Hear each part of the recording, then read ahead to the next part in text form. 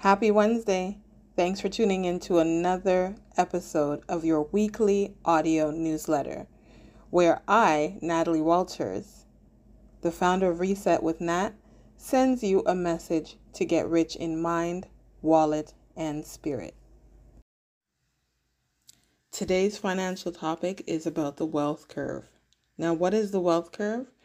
Well, it's the ideal way of building wealth and doing it at an earlier age, so that way you can eliminate a lot of the life stresses that come with responsibility. So, when we're younger, we don't normally have money. However, when you do have the money, what we should be doing is saving and investing it. And as the wealth starts to build, the wealth curve rises. Now, we'd only hope that as we get older, we'd have enough money for our retirement. The wealth curve is the investment curve. And let me tell you something. This is a simple concept, but it is a very hard one to apply when we do not learn certain skills within our households at an early age.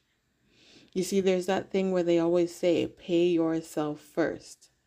And when you pay yourself first, you take from that money and you make sure that you have some that's dedicated to savings, some that's dedicated to you being able to have money to do certain things in life, and other monies that you're going to put aside to invest in your future. Very important. And I would only hope that this is something that we may have missed in our earlier years, but we will definitely not let our children miss out on it. We will make sure to educate them on the importance of having that money put aside and left alone at a young age for retirement. You guys know what retirement looks like right now. You understand what inflation is. You understand where the principles of having good financial foundation comes from. It's all about eliminating the aggravation and the annoyance of always feeling bombarded with money issues. And if we are consistent at a young age, as people mature, it only helps them to be able to navigate life's expenses and experiences in a more peaceful manner. Now, with that said, I'm going to pull out today's word. And it says, blessed to be blessed. We read God's promise to Abram, and we often say, all right, God, come on, pour out your blessings on me. But notice, there's a catch. We must do something. Better yet, we must be something. God is implying that we will not be blessed simply so that we can live lavishly or self-indulgently. We will be blessed to be a blessing. Indeed, unless we are willing to be a blessing, God will not pour out his favor and goodness in our lives. We will receive from God in the same measure we give to others. If we listen more carefully, maybe we'd hear God saying, when are you going to start being a blessing? Isn't that interesting? So, we need to be a blessing. And until we start to be a blessing to others, we're not going to maximize our full potential. I mean, it's kind of like hoarding and keeping things to yourself that may be of value to someone else that you can share, right? It doesn't mean that you don't need something anymore, and that's when you decide to give it away. Why not give when you are in the position of being able to give? He's not telling you to give your last. I mean, there are certain times where, you know what, people will do something like that.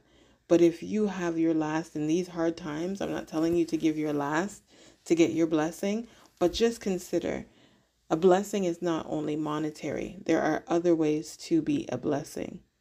And these are the things that we teach our children at a young age: to be positive, to help people, to share. These are things that we should not forget the older that we get and the more problems that we see that we're facing in our lives. That doesn't mean that we pull back from being able to give.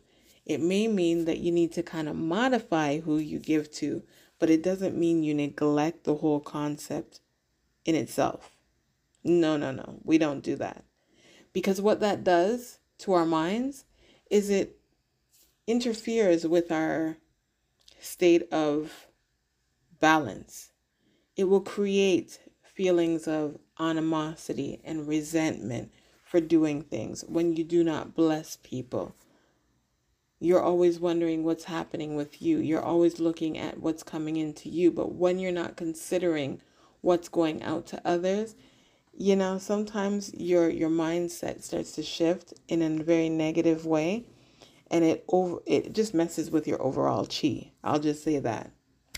There's not every time where I can give, but when I can give to people, I definitely will. And the thing is, like I said, it's not only monetary. Sometimes I could be sharing something that was positive that was sent to me, and I know that, you know what, I feel that this will resonate with someone else. It could be the simple thing of making something for someone. If you know how to bake, if you know how to sew, if you just have a good ear to lend to someone, be that. Wealth is through monetary gain, yes, by being able to have money and share wealth, but wealth also is in what you are able to give to others. How can you enrich someone else with the wealth of your spirit and your positive energy? Now, if you're looking to start early and invest in your future, or are you thinking about investing in your child's future a little earlier and giving them a head start? Reach out. Let's talk about what options are available to you.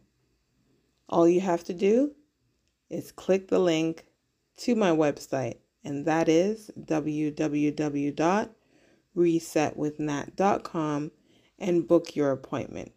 I'm wishing you a wonderful Wednesday, and look out for next week's newsletter. Take care.